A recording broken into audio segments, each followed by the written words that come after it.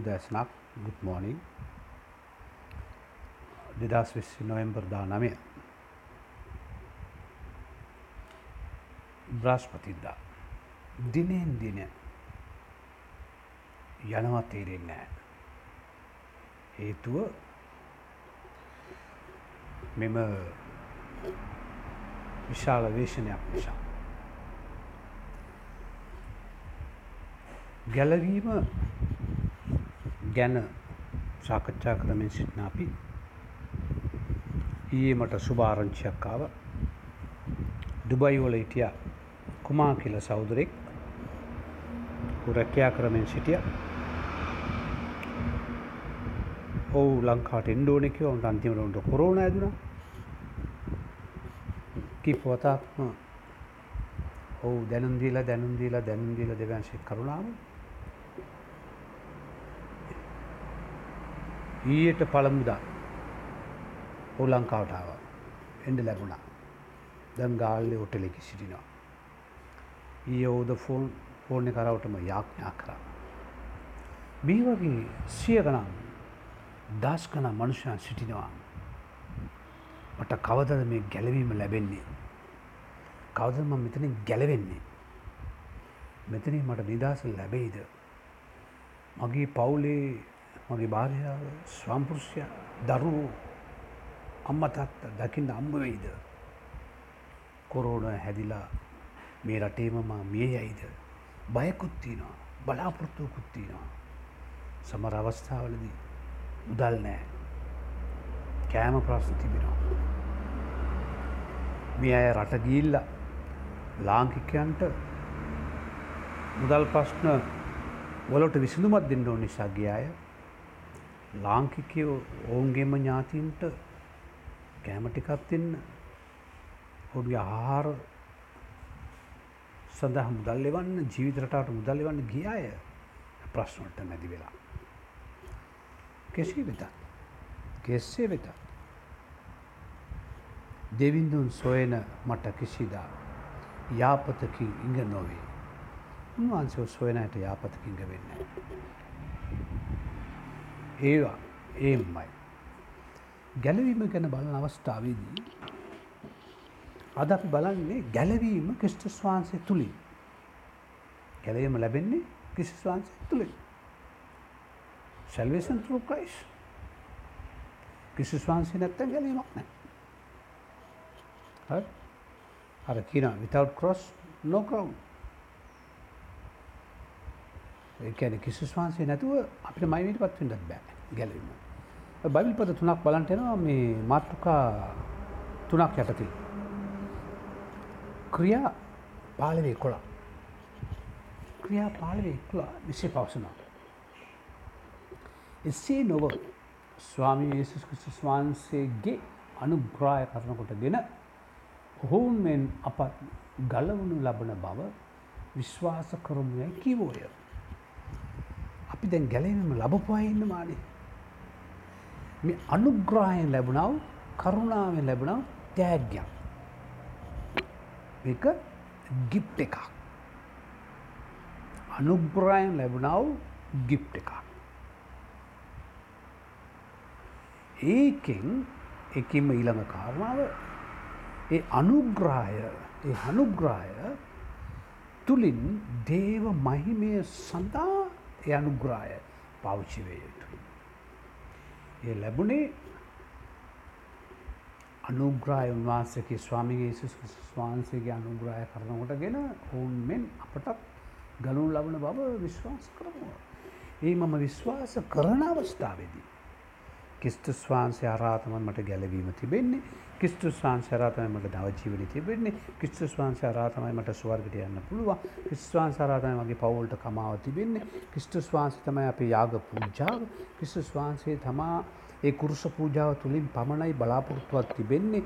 මේ පාපය නැශනේකම පූජාව ක්‍රිස්තුස් වහන්සේගේම කුරුස මරණ බව දෙවියන් වහන්සේමයි මනුෂ්‍ය කයක් රැගෙන පොළොවට මේ ආවේ මාව ගලවන්න ඕන නිසා, මම උන්වහන්සේට විශේෂ නිසා, උන්වහන්සේට ඕන නිසා මේක දෙවිඳුන් ලැබෙන්න මට ත්‍යාගයක් කරුණාවෙන් ලැබෙයි කියලා ඔබ විශ්වාස කරන විට ඒ ගැලවීම ක්‍රිස්තුස් වහන්සේනේ ඔබට ලැබෙනවා. මෙතනත් ඔබගේ මගේ පාට් එකක් තියෙනවා. මොකද්ද? තිබෙනවා. බට් අපේ ඇදහිල්ල පාවිච්චි කරන්න ඕනේ. නැත්තම් මේ කෝටි අපිට ඉන්න මිලියන 21ම ගැලවෙන්න බලන්න බෑ. මේ ක්‍රිස්තියානි රාජ්‍යයක් කරලා ඉන්න දෙන්න බෑ. ක්‍රිස්තුවන්සගේ. නෑ මේක මනුෂ්‍යයන්ට උන්වහන්සේ දෙන සුව කැමැති තමන්ට පුළුවන් තෝරා ගන්න. ඒ උන්වහන්සේ పూర్වෙන් තෝරාගත් අය අපි අඳුරන්නේ නැහැ. නමුත් උන්වහන්සේ choice එකක් දෙනවා. අවස්ථාවක් දෙනවා. ඔබට සන්දර්භයක් දෙනවා. ඔබ තෝරාගත්තොත් යේසුස් වහන්සේ තුල ලැබෙන ගැලවීම යේසුස් වහන්සේ තුල ලැබෙන ත්‍යාගයක්. එපිස 2:9 දෙවෙනි කරුණ ඇටිය.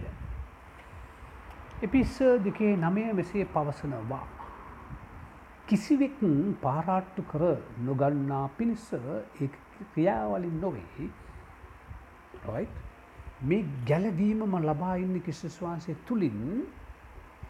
මම වේශමාංශි වෙලා මම මුදල් වියදම් කළා මගේ ඉඩකඩම් විකුණලා මගේ ඔප්පු කුසට තියලා මගේ කොණ්ඩේ ගාලා ඒ කියන්නේ මේ බූ කාලා ඒ කියන්නේ මම තට්ටේ ගාලා right සුදු ඇඳලා කන්දක් උඩට නැගලා දවස් 40ක් දනින් ඉඳලා එහෙම නැතොත් පූජා පඬුරක් කරලා මගේ උසරිටි මත මපත්තු කරලා නැත්තම් තෙල් බෝතල් 10ක් විතර දීලා තැඹිලි ගෙඩි ටිකක් කපලා දීලා මම කිසිවක් කරලා නෙමෙයි. යම් කිසි යාගයක් කරලා නෙමෙයි. මේ ලැබුණේ කරුණාවෙන්. ඒ උන්වහන්සේ කරුණාව අපිට ලැබෙන්නේ බෝස්ටිං කරන්න නෙමෙයි. දෙවෙනි කාරණාව. පාරාට්ටු කරගන්න නෙමෙයි සතුටු වෙන්න. බෙදා ගන්න. පාරාට්ටු කරගන්න එපාලු. පාරාට්ටු කරගන්න ඕනේ මොකක්ද නැත්නම් මම ගැලවීම ලැබපු නිසා පාරාට්ටු කරගන්නවා. right? ඒ කියන්නේ ගැලවීම නොලබපු මිනිස්යන් ඉදිරි ජීවත් වෙන අවස්ථාවේදී තමුන් වාසේ තමුස්සේ නැත්නම් ඔය කට්ටිය නැත්නම් ඕගොල්ලෝ ඔයලා අර හොහෙලා කවදාහරි අපායට එනවා. ඒම කී තමන් ගැලවීම ලබපු ගැන පාරාට්ටු කරන්නේ නෙමෙයි. මම ගැලවීම ලබපු නිසා අර මිනිස්යාගේ සිත් ඇරෙන්නේ නැති හින්දා දුකක් සමග වේදනාවක් සමග මම ගැලෙව්වානේ මාව උන්වහන්සේ ගලව ගත්තනේ කියලා ප්‍රශංසා කරන මිසක් මගේ කොලර් එක උඩට දාගෙන පපුව ඉස්සරහට දාගෙන පාරාට්ටු කරගන්න ලැබුණ එකක් නෙමෙයි. Not for the boasting, this for the praising. Right? උන්වහන්සේට මහිමේ දෙන ප්‍රශංසා කරන මිස අපි ගැන කාවත් අඩු විදියට අඩු ටක්සේරු කරන්න ලොකුකම් කතා කරන්නත් නෙමෙයි. මේක කරුණාවෙන් ලැබුණු ත්‍යාගයක්. තුන්වෙනි කාරණාව තමයි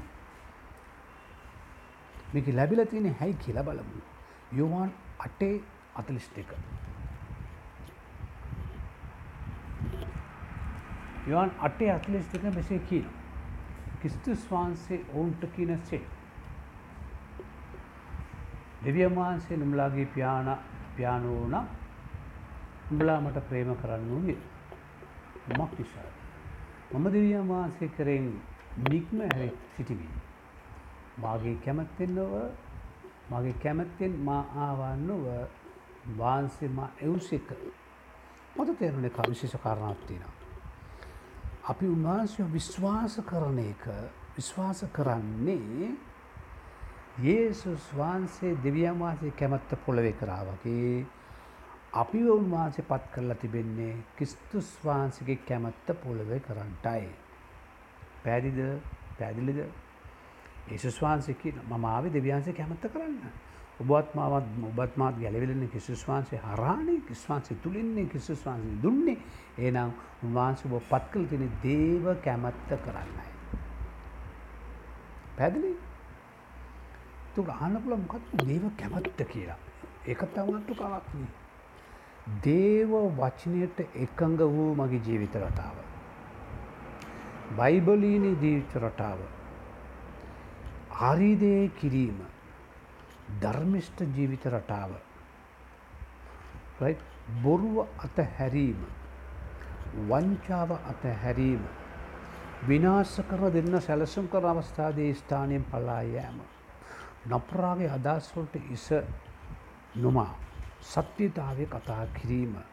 පාඩු වුණත් ගැලවීම ආරක්ෂා කර ගැනීම right ඒ වගේම දේව කැමති කෙන අවස්ථාවේදී පළමු කොට දෙවියන්සේගේ රාජ්‍ය ධර්මස්ථකම සෙවීම උදන ගැලවීම ලැබපු හාංකාරය ඉන්නවා. ගැලවීම ලැබපු හාංකාරය ඒ අය තුල වචනේ නැහැ. ඒ අය තුල තියෙන අර බෞද්ධිස්මය අත්දැකීමයි ඊරිද මාසකට සැරයක් ගන්න සුද්ධමේශ සාභාවිකමෙන් ගන්නා උන්වහන්සේගේ ශරීර පූජාව ගැන රාත්‍රී භෝජනය. අපි කියනවා රාත්‍රී භෝජනය කියලා. සුද්ධෝමේශ සම්බන්ධතාවය. අරි ආංකාරයි. මේ ආංකාර මතක තියාගන්න මේ ආංකාර ඔබට මට අයිති නැහැ. ආංකාර වලට අයිතිකාරය ලුසිෆර්. ලුසිෆර් කියන්නේ ස්වර්ගයෙන් පොළොවට වටන දූතයෙක්. දූතයෙක් කියලා කියන්නේ කඩාකප්පල් කරන, කාලකන්ණි කරන, පවුල් කඩාකප්පල් කරන, සහෝදර සම්බන්ධකම් කඩන, දෙවිඳුන්ගේ සම්බන්ධතාවයෙන් හැත් කරන එකා තමයි යකා. තේරුණානේ? එකානේ ඉන්නේ ඌ තමයි යකා. එම නිසා මේ ගැලවීම ක්‍රිස්තුස් වහන්සේ තුලින් උන්වහන්සේගේ නාමයේ මහිමයට පත් කරන මිනිස්සු මං ගැලවීම ලැබුවා. glorify to Christ, right the Lord. ඒ වගේම බෝස්ටිං එකට දෙමේ ගැලවීම මං ගැන ලොකු ආඩම්බරකම් කියන්න නෙමෙයි, ඔළුව ඉදුම ගන්න නෙමෙයි. තුන දේව කැමැත්ත කරන්න. මම දන්නවා. මම දැකලා තියෙනවා.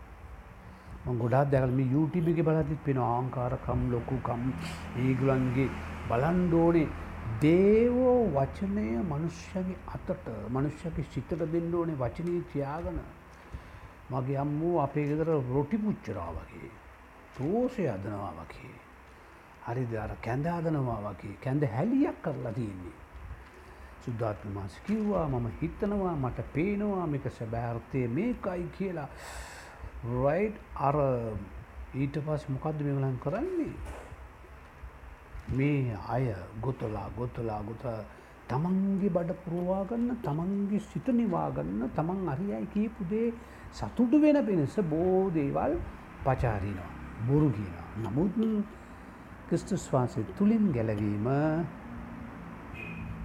ලැබෙනවා ලැබුණා ලැබෙයි පැහැදිලි එන ඔබගේ ප්‍රතිචාරය දෙවියන් වහන්සේට පළව කොට දිවන්සේ රාජ්‍ය ධර්මිෂ්ඨකම ශීලුම් ගෞරවය උන්වහන්සේට කතා කරන්නවට වඩා කරන්න ඕනේ. කැපතිද වාත්තික යාඥා කරන්න. දයාබර දෙවි පියාණනි. ක්‍රිස්තුස් වහන්සේ අරා මට ලැබුණු ගැලවීම නිසා මම ස්තුතිවන්ත වෙනවා. මම ගැලවෙන්න උන නිසා ඔබ වහන්සේ ක්‍රිස්තුස් වහන්සේ පොළොවට යව එකට ඔබට ස්තුතියි. ගැලවීම නොලැබුව මට ඔබගේ ගැලවීම ඕනේ. ජේසුනි ඔබගේ සුද්ධ ලේ නැත්නම් ඔබගේ කුරුස පූජාව තුලින් ඔබගේ මරණය තුලින් මාව නැවත යේසුස් දෙවියන් වහන්සේක සම්බන්ධ කරන්න. ස්වාමී වහන්සේගේ රාජ්‍යසන මහිමේ සඳහා ජීවත් වෙන පිරිසක් මම බෝස් මගන් ගැන ආඩම්බර ආංකාර පුරාජීව දොඩවන්නට ජීවත් වෙන්නත් ස්වාමී තුන්වෙනි වගේ ඔබගේ කැමැත්ත මගේ ජීවිතේ දිනපතා කරන්න රැවටෙන්නේ නැතුව හවු වෙන්නේ නැතුව උරුන්ගෙන් මාව බොරුකාරයන් ආරක්ෂා කරමින් ඒ මහිමේ සඳහා ජීවත් වෙන්නත් මේ පණිවිඩේ මේ අද මේ ලැබුණා WhatsApp Viber එහෙම නැත්නම් මැසේජ් මේ පණිවිඩය මිනිස්සුන්ට බෙදා දෙන්නත් මාව වහන්සේට භාජනයක් හැටියට බාර කරවි මා තුළ ඔබගේ වචනය ආදරය කරුණාව වපුරන්න ප්‍රේමේ වපුරන පුද්ගලයෙක් කාන්තාවක් කර බැලුවා යේසුස් ක්‍රිස්තුස් වහන්සේගේ නාමයෙන් ඔබේ මහිමේ සඳහා මගේ ජීවිතේ බාරයි ආමේන්